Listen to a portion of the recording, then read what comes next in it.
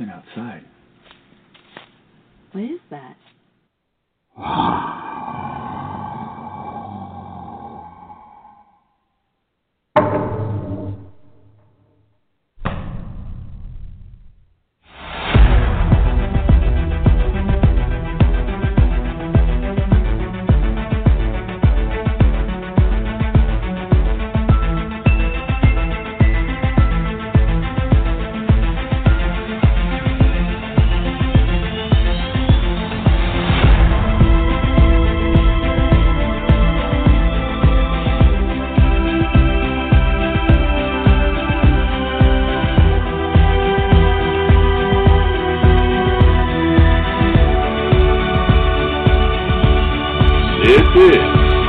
Monster X Radio. Good evening, Monster X Radio listeners. This is Gunnar Monson, and I am one of your hosts of Monster X Radio, as well as the founder of the Sasquatch Coffee Company. Sasquatch Coffee, have you tried it yet? Go to www.squatchcoffee.com to get yours today. And I would encourage our listeners to check out our new website at www.monsterxradio.com. You can subscribe there and get the latest updates. We'll send you an email when new shows are available, and we're going to be having cool contests. In fact, I wanted to congratulate our first contest winner who won a pound of delicious micro-roasted Sasquatch coffee, and that was Bobby Shirley. So, Bobby, congratulations. Like I mentioned earlier today, your coffee is freshly roasted and will be on the way actually tomorrow. So look for that in a few days. With me today, as always, is my good friend and consummate Bigfoot researcher, is Mr. Shane Hardcore Corson. Shane, how are you? Hello, Gunnar. Doing well. Glad to be here and looking forward to our distinguished guest today. Me too. I'm excited to talk about. I like history of Bigfoot. If you're into Bigfoot, you like to read everything that has to do with the subject, and I'm sure he is well versed in all the mythology about it and the history and stuff. So I'm excited to talk with him today. Yes, likewise. I think it's going to be a fascinating show. I've never had the chance to talk with our guest, but I have listened to him on. He has done a few other blog shows, and excuse me, he's spoken at a few other conferences. So he's very fascinating. I think I'm just going to go right into introduction of us today. Our guest today is Professor David Floyd, professor of English at Charleston Southern University, where he teaches British fiction. He earned his PhD from the University of Stirling, Scotland, which is funny because that's not too far away from where I was born in Glasgow. But other than that, David is an author of the book Street Urchins, Psychopaths, and Degenerates, Orphans of the Late Victorian and Edwardian Fiction, work on medieval, Gothic, and Victorian literature, and has presented at conferences in England, Scotland, and the U.S. He is currently pursuing a second PhD in psychology through the University of Helsinki. I may pronounce that wrong. David has spoken at the Ohio Bigfoot Conference and last year's Virginia Bigfoot Conference, and he will be speaking this year, 2017, at the International Bigfoot Conference, where Gunnar Monson and myself have both been speakers. It is a fantastic event, and I will be attending this year, and I encourage those of you that have attended and are looking to attend the International Bigfoot Conference. I encourage you to attend this event. I know, like I said, David Floyd, our guest today, will be speaking, and it'll just be a great event. So please look into it up in the beginning of September. Gunnar, I am going to bring on Professor David Floyd. Great. Hello, David. Hello, how are you guys doing today? Doing great. I'm doing well. Thank you so much for joining us. Well, thank you so much for the invite. I appreciate it. I want to make sure, can you guys hear me okay? I can hear you now. You say okay, Yeah. fine. I'm in my man cave in the garage, and I just wanted to make sure all this metal wasn't stopping the reception. So just let me know if you have trouble hearing me, and I'll go out to the car or something. Okay. But anyway, yeah, you guys doing all right today? Doing well, well. and doing well, and it's a privilege to have you on the show. I've listened to you were interviewed on a few times on Sasquatch, and Right. fascinating, fascinating stuff. Do you mind, David, telling us just I'll give you a brief introduction. Do you mind just telling us what yourself, background, Yeah, absolutely. Yeah, thank you. Sure. Well, one of the frequent questions I get is how does an English professor become interested in Bigfoot? And it sort of works the other way around. I think I've always been interested in Bigfoot and cryptozoology and just paranormal stuff, anything that's sort of mysterious and anything that sort of reminds us that there's more out there for us to explore. And so I've always sort of had an interest in this, but had never really pursued it in an academic way. I never really researched it and all. My area of specialization in English is genre fiction of the late Victorian period. So this is genre fiction in British literature of the late 1800s.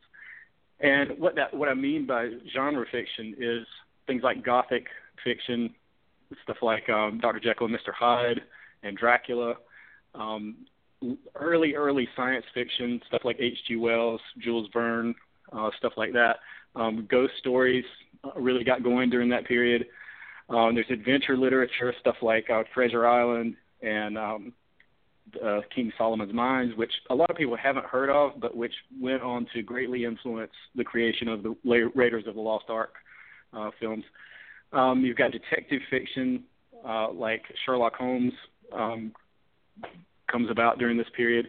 And then you've got imperial fiction, stuff like Heart of Darkness, which, again, people might not necessarily have heard of, but went on to inspire a little film called Apocalypse Now, and which also clearly influenced the recent Kong Skull Island film.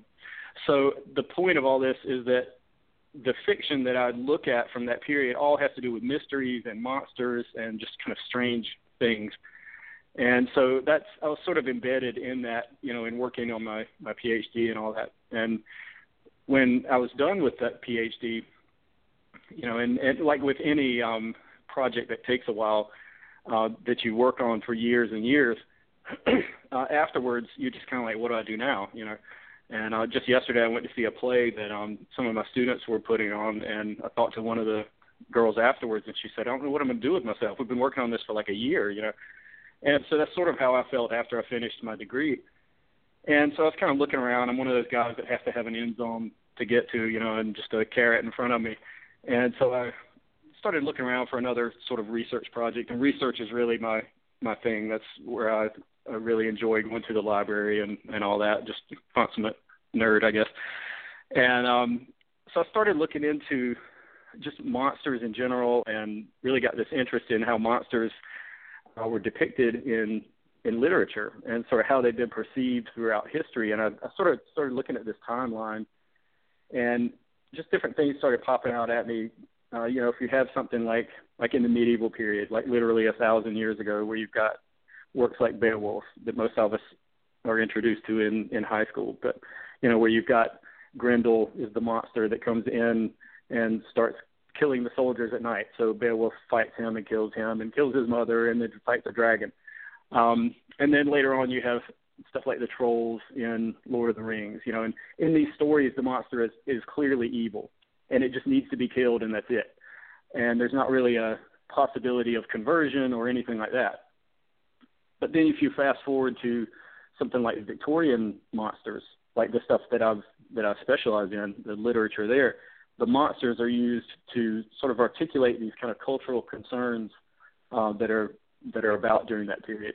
And they're used as, I guess, ways to reconcile some of the cultural problems that were going on at that time. But then you fast forward to like today, and you've got films like something like Hotel Transylvania, where the abnormal is celebrated and the monster is revered, and just this sort of change in how monsters are kind of depicted and how they're perceived and that type of thing. So that was kind of the trajectory of my research at that point. And just for whatever reason, at the same time, this kind of dovetailed with a renewed interest in Bigfoot. And I started looking at a couple of people like Bernard Heuvelmans, who wrote On the Track of Unknown Animals in 1958. He was one of the first cryptozoologists, and he talked about cryptozoology needed to be interdisciplinary and not just science, but to look at art and art history and folklore and all this. And then you have somebody like Ivan Sanderson, who was a contemporary of Heuvelmans. He wrote Abominable Snowman, Legend Come to Life in 1961. He was known to research medieval texts and look for stories about wild men or monstrous creatures and all that. And both of these guys had the idea that these ancient stories had some kind of truth to them. And then you've got a couple of people lately, scientists of today, writing in the history of science and all, who say that they're not really sure if there's a Bigfoot, but this thing is so prevalent that there must be some kind of biological reality to it. And so that sort of solidified, I think, the trajectory my research was going in, as far as, I thought, well, I'll take this idea, this idea of mysteries and monsters that I'm interested in, and the idea that I like to do research, and I love watching documentaries about Bigfoot and stuff like that. I'll just kind of combine these and see what I can come up with.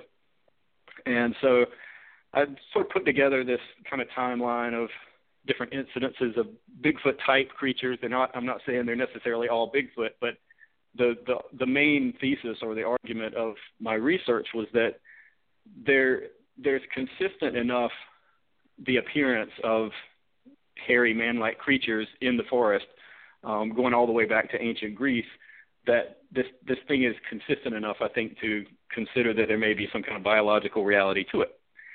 And so I started looking around. I love to go into conferences. I go to a lot of literature conferences and present and that type of thing. And I started looking up conferences about monsters and stuff, just kind of see if I could kind of throw a paper together and see. And I got in touch with Mark DeWorth of the Ohio Bigfoot Conference. This was back in 2015. And I was invited to come speak there. And that was great because I was able to meet Seth Breedlove and Mark Matsky that do Sasquatch. And they've had me on, I think, 3 different times I've been on there. I got to meet Lauren Coleman, who's a big name in the cryptozoological world, of course. John Kirk, Bob Gimlin was nice. Jim Sherman, if you know who he is, he was actually my roommate and at the conference. And that was just a great experience because I was not previously, really into that world. I didn't know. I'd never been to a Bigfoot conference or anything, and just jumped in with both feet and just really loved that culture and that subculture and that Bigfoot world. And then in 2016, as you mentioned, I was at the Virginia Bigfoot conference that Billy Willard put on, and we got to meet Joe Gizondi, who wrote Monster Trek. If you're familiar with that, it's a really interesting book. Bill Dranginis had a really interesting story of his encounter and all.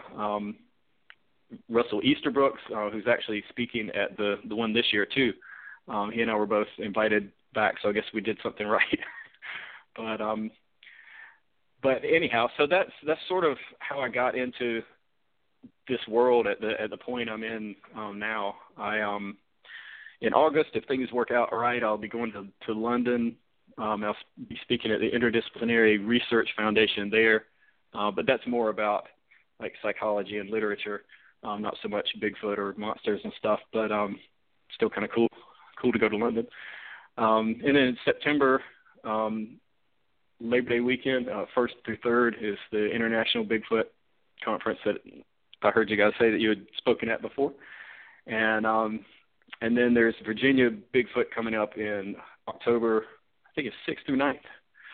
And so that's kind of my background, I guess, or how I got to be where I am now.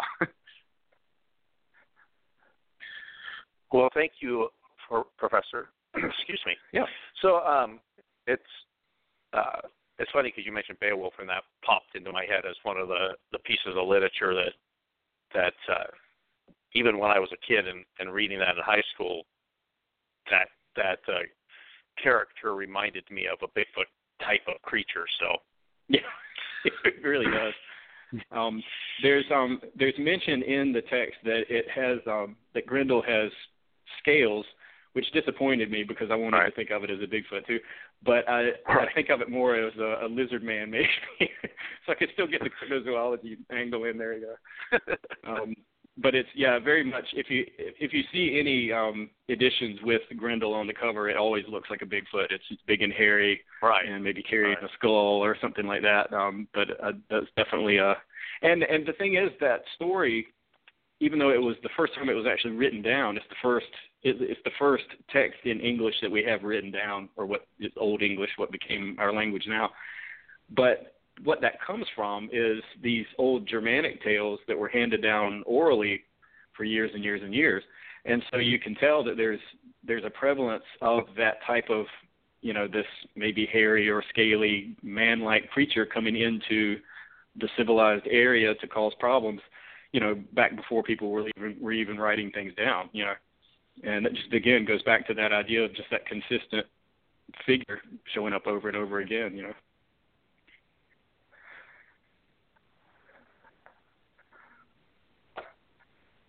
Shane, I think we lost Shane for a little bit. Shane, are you back with us?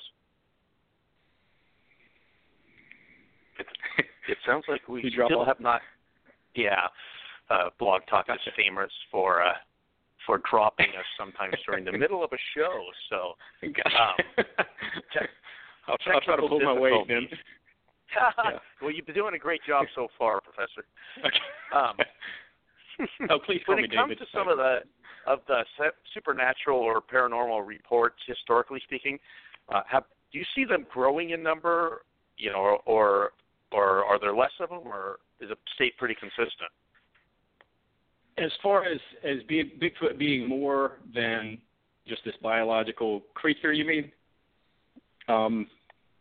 Because it seems like there may be several camps going on in the Bigfoot world. I think there's some who are just Bigfoot is just an animal, maybe man-like animal, walking around the woods, and that's it's just a biological reality kind of thing. And I think in a lot of ways the Bigfoot people want to stay away from the UFO people, and the UFO people want to stay away from the Bigfoot people. But it does seem like I think I'd say lately, over the last 20 years or so, there's more of an acceptance of saying something like, hey, I believe in ghosts, or I believe in UFOs, or I believe in Bigfoot, or I've seen a Bigfoot. It doesn't have that negative stigma as much, I think, as it used to. So I think the entertaining the idea that these worlds could kind of cross, and there could, if there's it's Stan Gordon, I believe, that has done a lot of reports about the appearance of UFOs and then the subsequent appearance of Bigfoot along with that.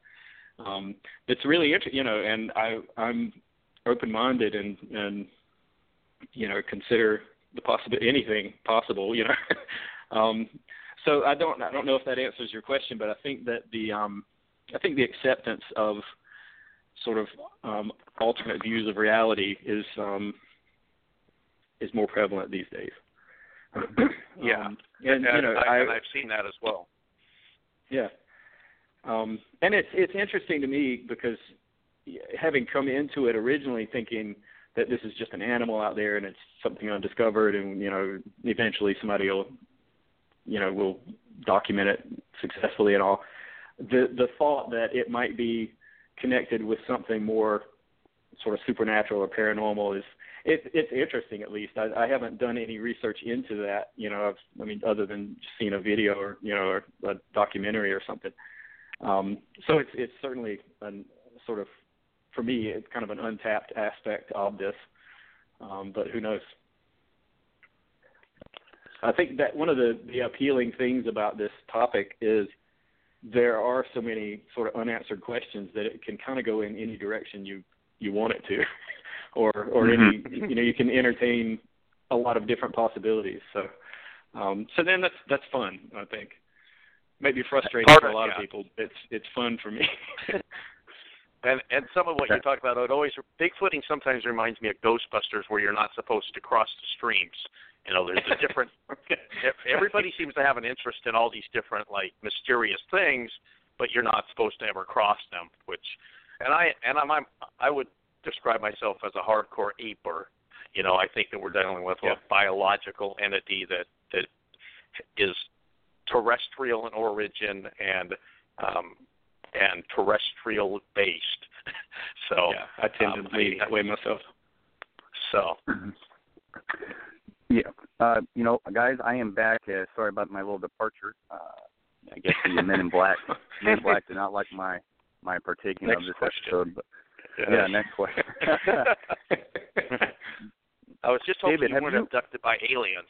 Not yet. Or if I was, I don't remember. So. There you go.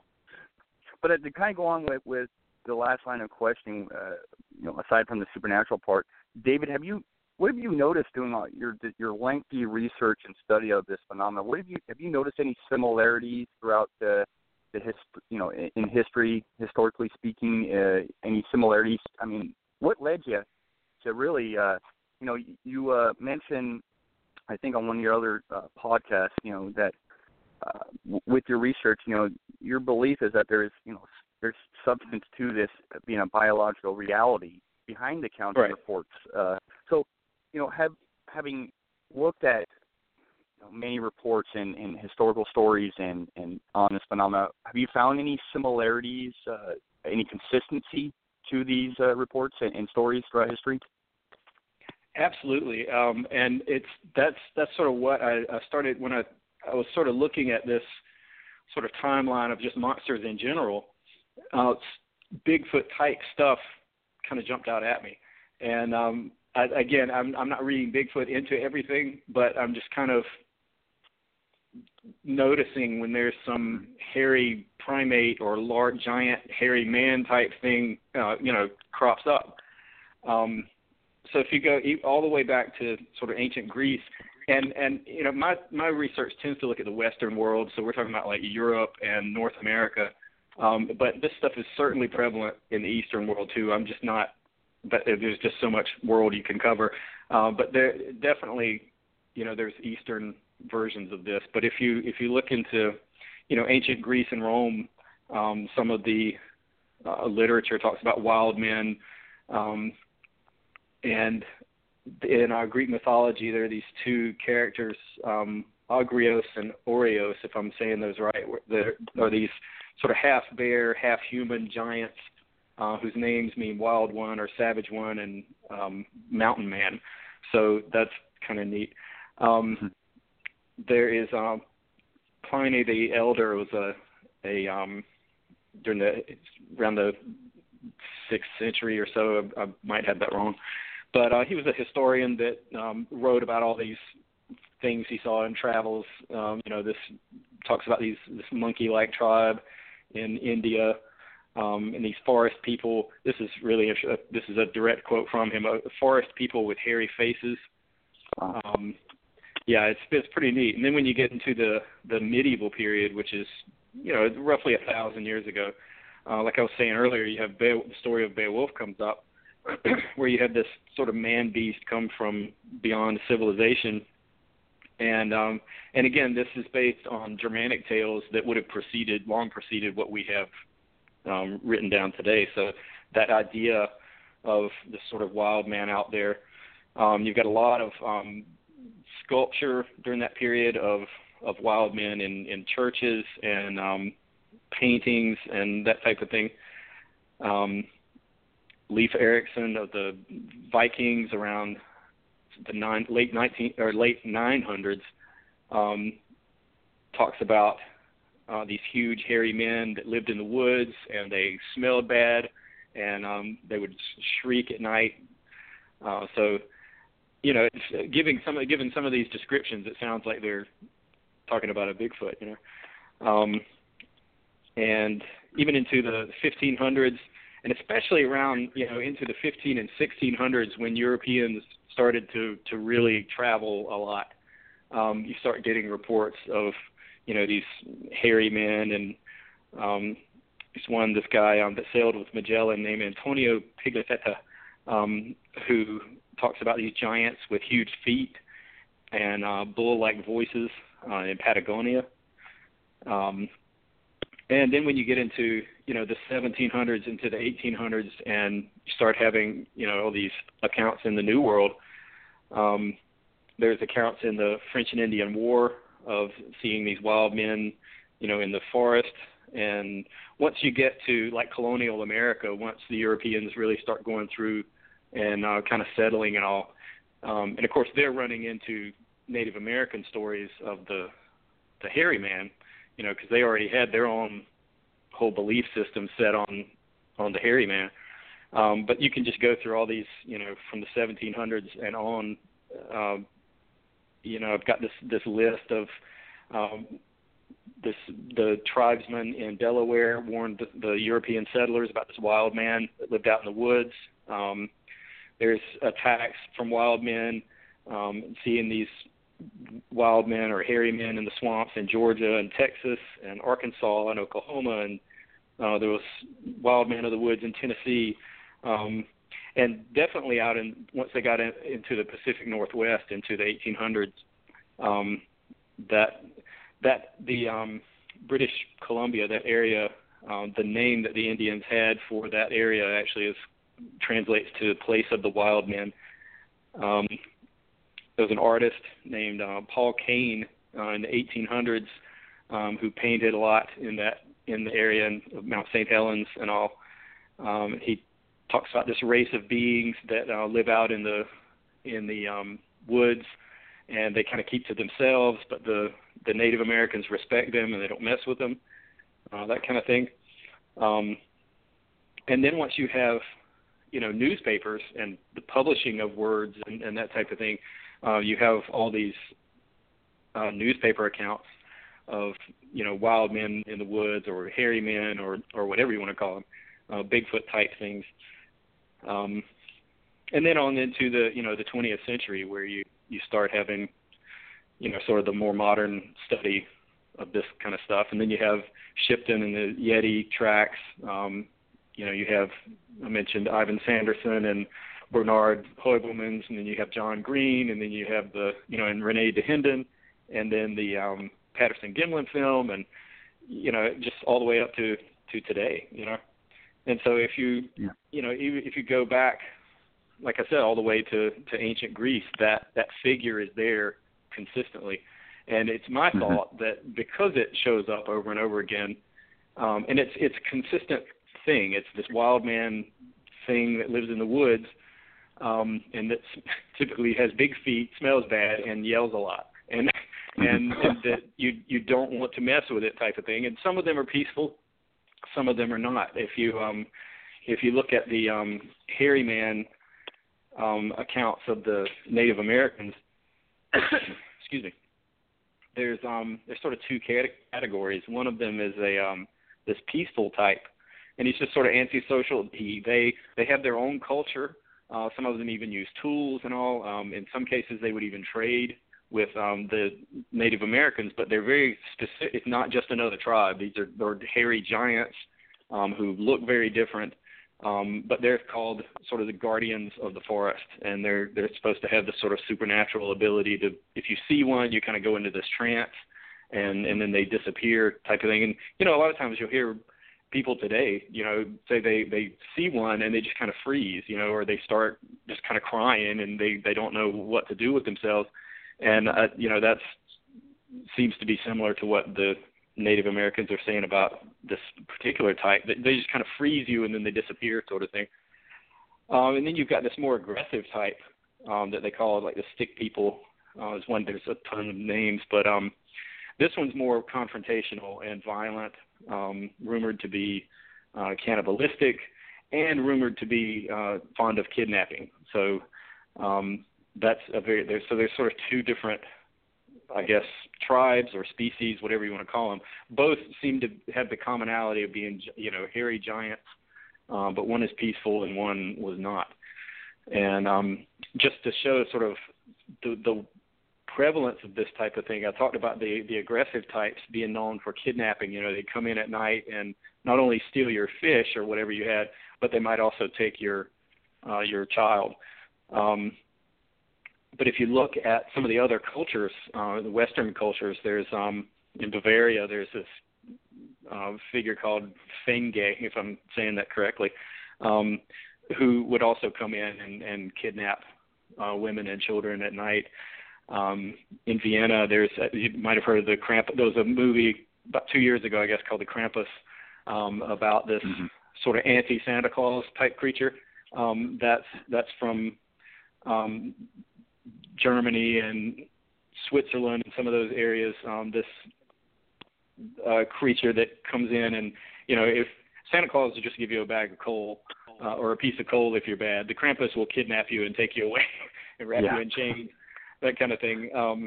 And then there's this other guy from Spain called the Sack Man that comes in and takes bad children and puts them in this bag on his back. And I forgot to mention, one of the attributes of the hairy man that kidnaps is that they have a basket on their back that they put the kids in.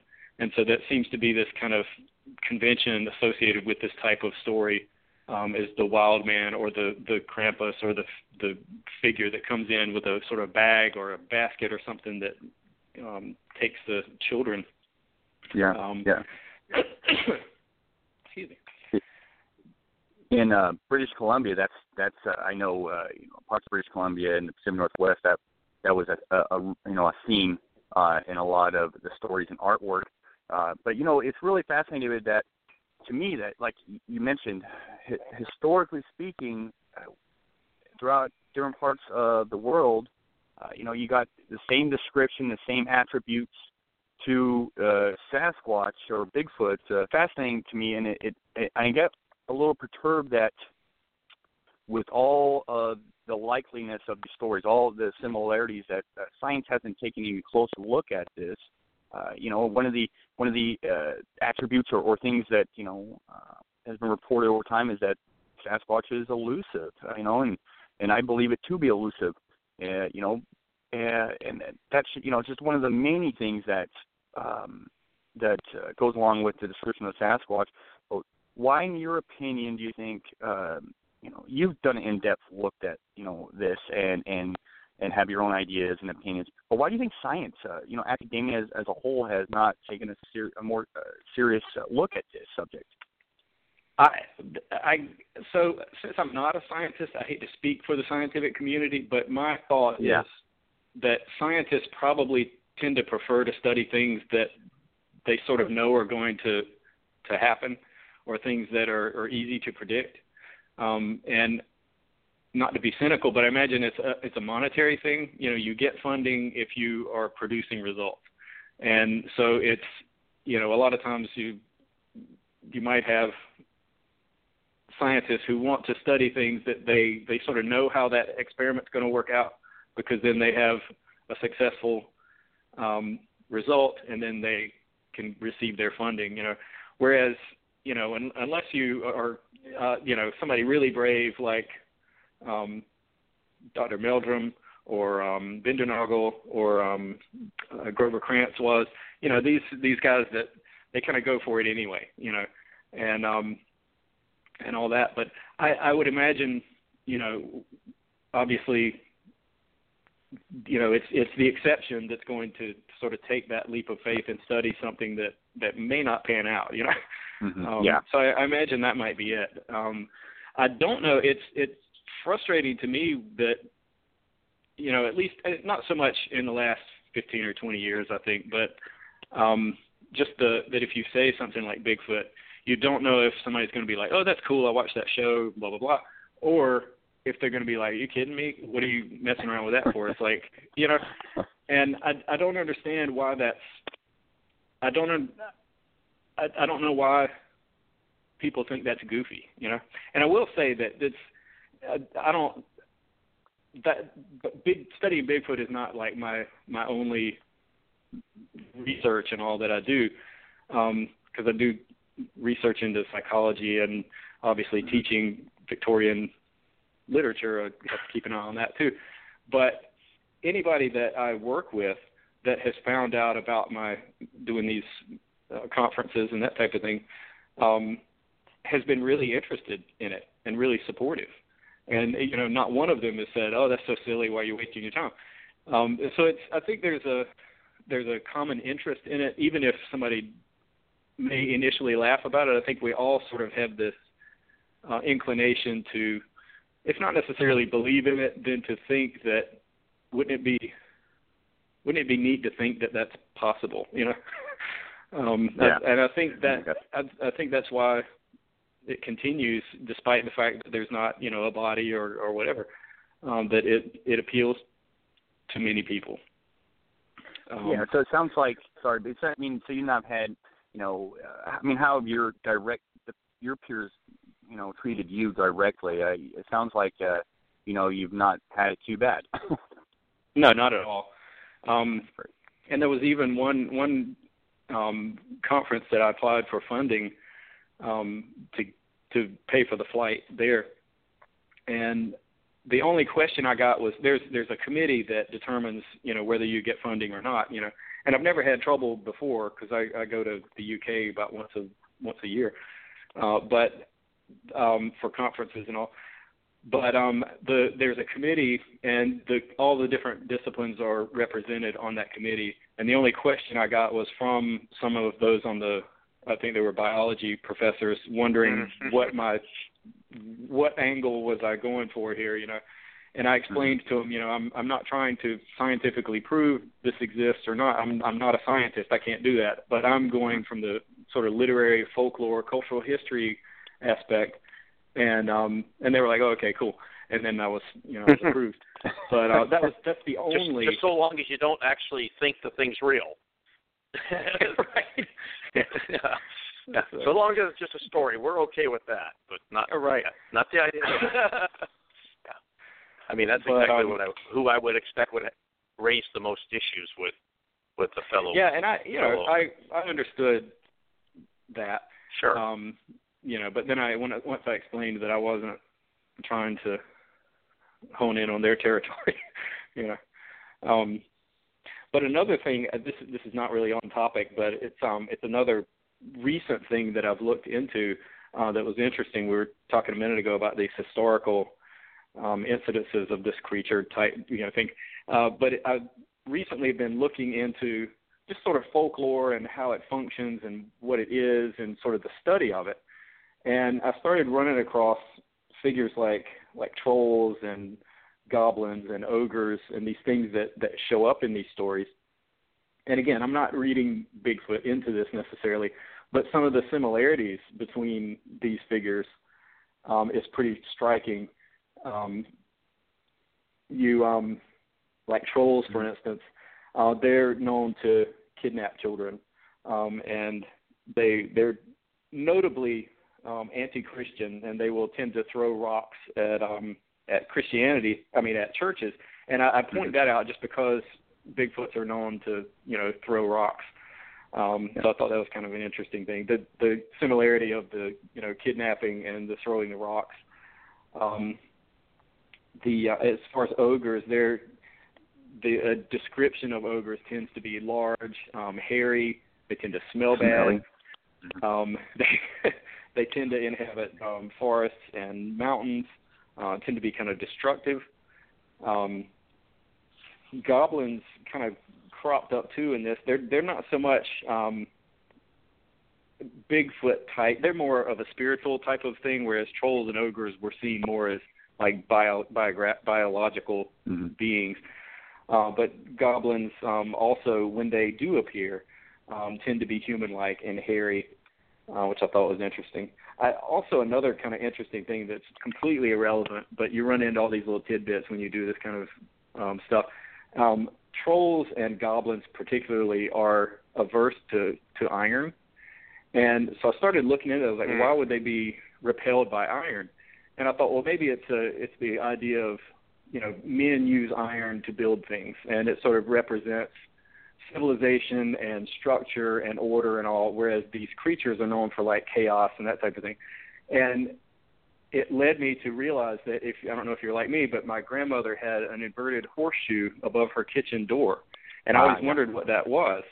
And that was to keep goblins away.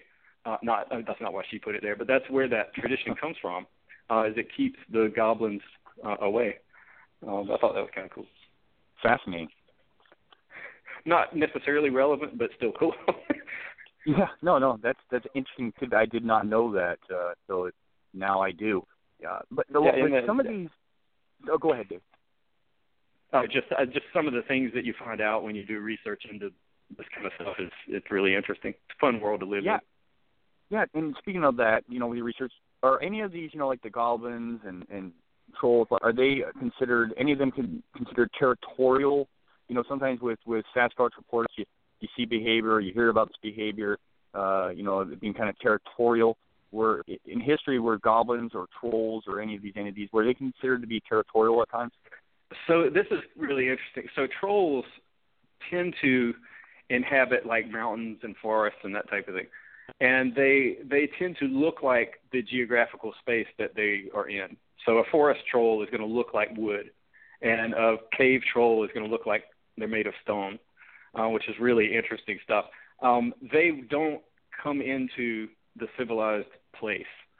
People usually wander into their area, and that's when trouble begins. But you don't have a troll showing up in downtown Charleston walking around. They tend to stay in their area. But again, if you try to build a church where they are, they're going to throw rocks at it, and that type of thing. But interesting, the trolls and the ogres are the ones that kind of hang out in the mountains and the forests, and they'll mess with you. But the goblin is interesting because they come into the home, and they don't have they don't live in family units. They tend to be solitary, but they will come into your home and kind of mess it up, and they will trip people or spill things over while you're sleeping and that type of thing. And one of I don't know if you've heard the term hobgoblin before. Yes. But the goblin will attach itself to part of the house in these stories. And an old term for the hearth or the fireplace was the hob. And so a hobgoblin was a goblin that attached himself to the hearth, and he would live like near the fireplace, and he would scatter your ashes and stuff while you weren't looking and that type of thing. So of those three, the trolls and the ogres tend to kind of stay in their area, and yes, they are territorial and will throw things at you or eat you. Whereas the goblin is known for sort of coming into the domestic space and kind of messing it up. So. Wow, that's truly the similarity to with these different entities to Bigfoot is kind of uncanny in a lot of ways. It reminds me. It really is. It is. Reminds me of the 1924 Ape Canyon, Fred Beck incident where they're throwing stuff and they built this cabin there and then you got famine. It's so similar. It's crazy. Yeah, and I wonder how many sort of. So I have this idea that you've got. Well, I have sort of two theories, and I don't know how well they go together, but this is my thought. That you have the possibility of Cro-Magnon and Neanderthal man coexisting with modern humans, at least up to a certain point. And, if you've got these sort of human-like but hairier, not quite primate, but somewhere in between, looking at you from the forest, I can see how that would very easily give rise to stories about things like trolls and ogres.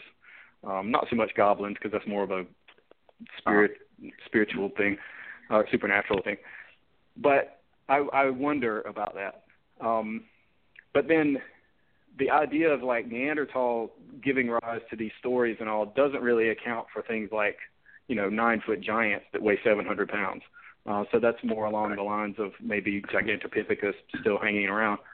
But at any rate, I do believe that the consistency of these things. There's something hanging out there that's making this, a consistent thing, What as far as recent reports, 20th century recent reports, encounters, are there any that stick out in your mind? Any firsthand accounts or anything like that you'd like to share?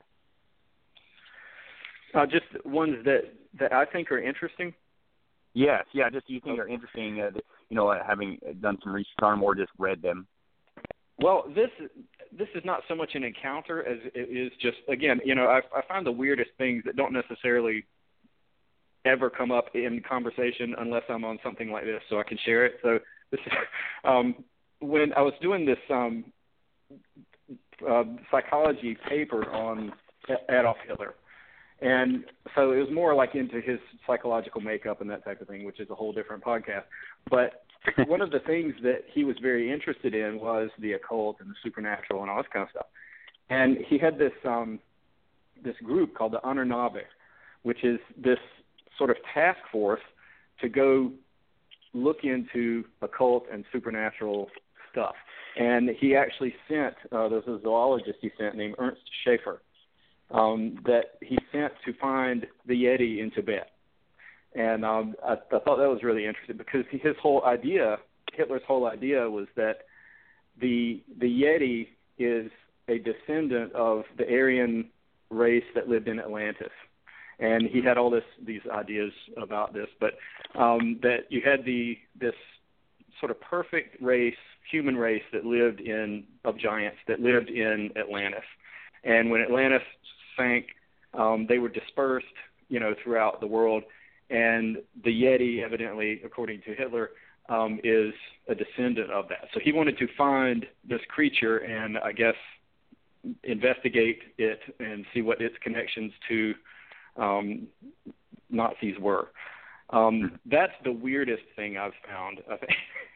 and just because I did not expect it at all. I was not looking for Bigfoot or any of that stuff when I was researching for that. And so I found that and thought, well, I'll just kind of stick that in my back pocket. If it ever comes up, I'll throw it into the conversation. And here it is, the opportunity for completely useless information. But it may seem useless, but gut. We've talked about this before. Hitler's connection to the Yeti and some of that stuff. There's all these little tidbits that just may or may not mean something, but they're there regardless. Right. So I'm trying to think. The Osman case I always thought was kind of interesting. Just that claims that he was camping and a Bigfoot grabbed him up and took him to its lair to kind of hang out with him and its family for a while. I don't have any reason not to believe him. He seemed to go to his deathbed, maintaining that was true. That's interesting, just in the idea of these things like living in family units, And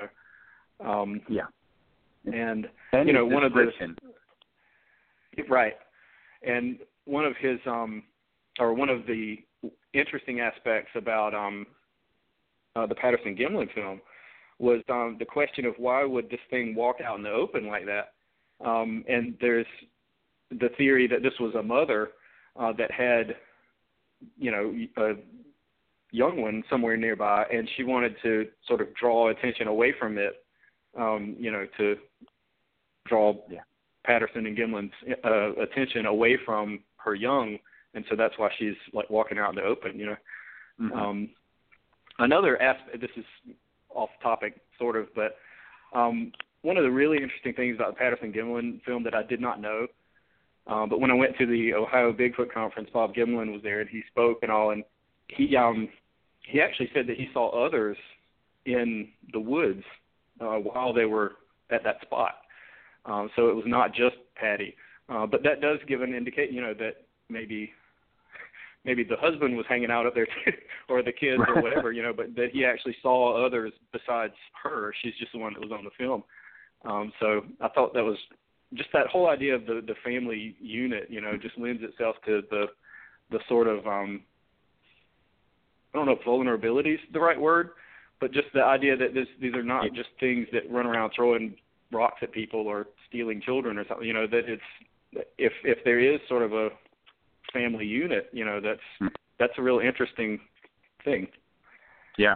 Yeah, and there would have to be, to some degree, there'd be some social structure, just like there is with gorillas and monkeys and other known animals. So, in order, Shane, I'm sorry, I cut you off. Go ahead. Oh, no, you're fine. I was going to get into, we're kind of getting close to the end of the show here, but I wanted to talk with David about the upcoming International Bigfoot Conference put on by Russell Accord. Right. It's a fantastic event. I was talking about this at the beginning of the show. I'm so happy you're going to be speaking there because it's been a blast talking to you this evening. But what exactly are you going to be talking about at the conference? I'm really interested.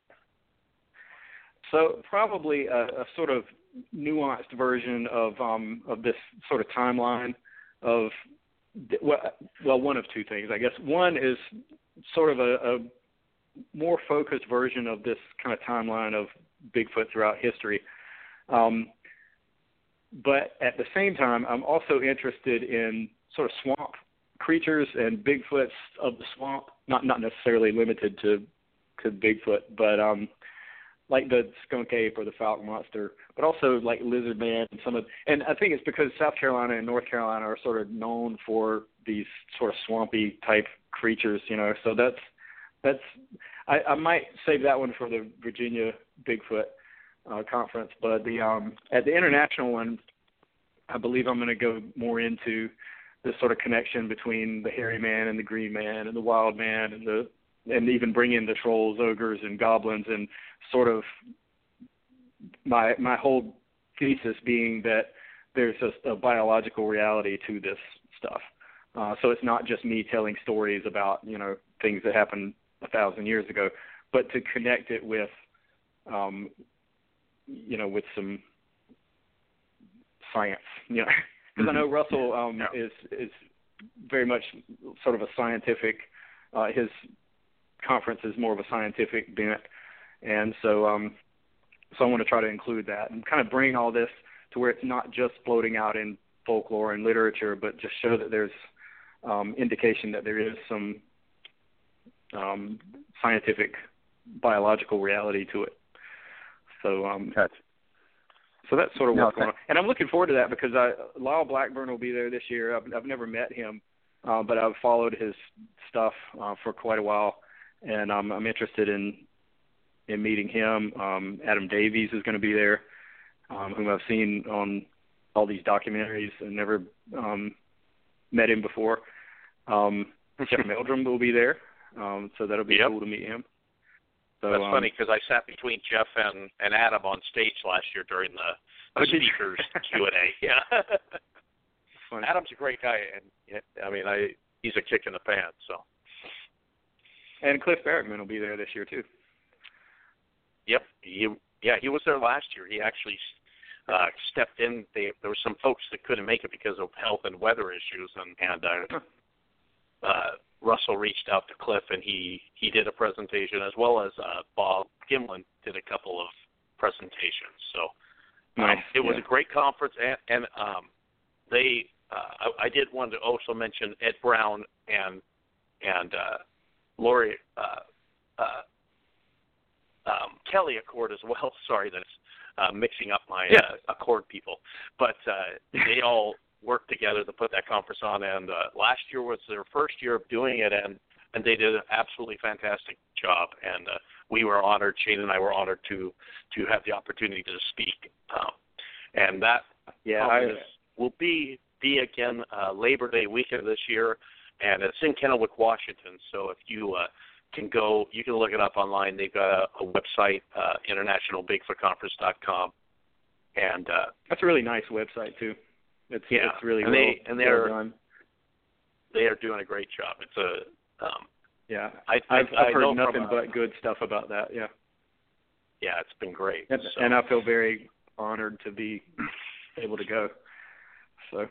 and I'm fascinated because I'm looking forward. One of the things that I appreciate is they add some speakers, like yourself, that isn't, not everybody gets the opportunity to listen to you present. So I like the different way that they're going about with folks that and especially on the West Coast here, we have not had the opportunity to listen to your presentation, and it sounds like a great one. So, well, thank you. I appreciate it. It's exciting stuff, and it's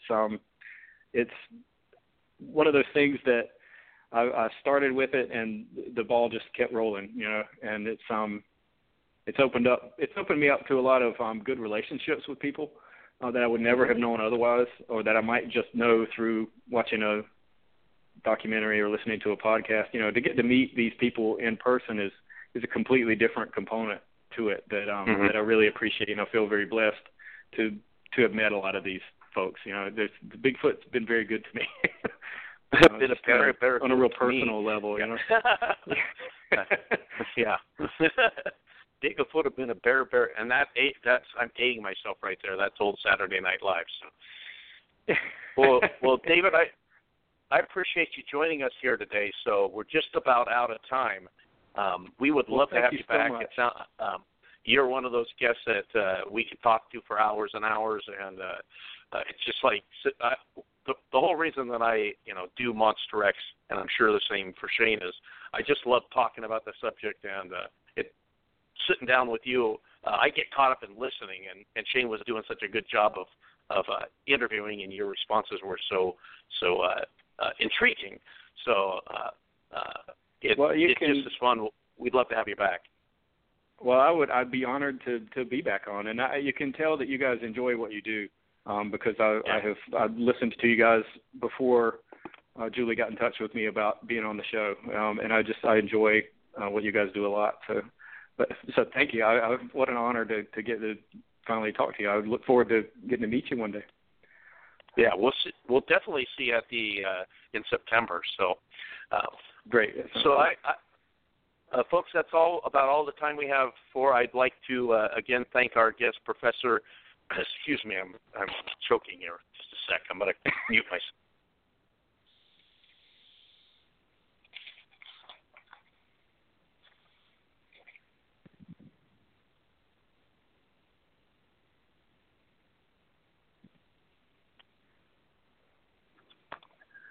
Well, I'll go ahead and close up the show. David Floyd, thank you so much for joining us this evening, and we do hope to have you back on soon. It's been very, very intriguing talking with you, very interesting. I've learned a few things tonight, and I'm sure our audience has as well. So thanks again for joining us, and we'll definitely get you back on the show. Great to be with you. Thanks a lot, man. All right, thank you. Have a great evening. And Take care. Thanks. Monster X listeners, hope you guys enjoyed this show as much as I did. Gunnar Monson, I hope is okay and not dying here. Yeah, I got it. It's one of those unfortunate things. Yeah, that I was having not a heart attack, but coughing my head off. So pretty good then. But we'll definitely have David back on the show soon. Truly looking forward to meeting up with him in September at the conference and getting a chance to listen to him in person. So. Fantastic stuff. Well, thanks everybody for joining us this Sunday on Monster X Radio, and we'll be back next Sunday with a brand new episode.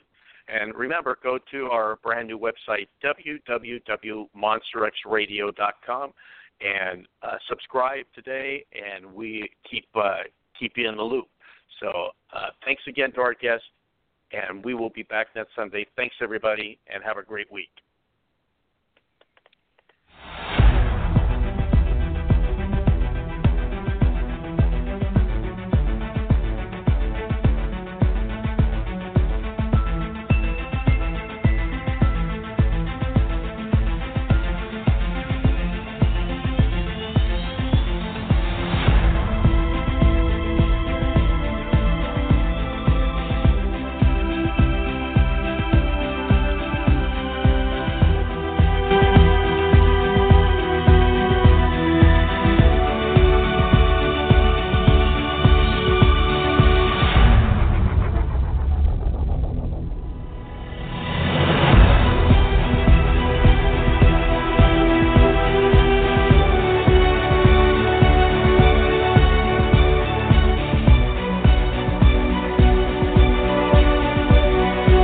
Thank you for joining Monster X Radio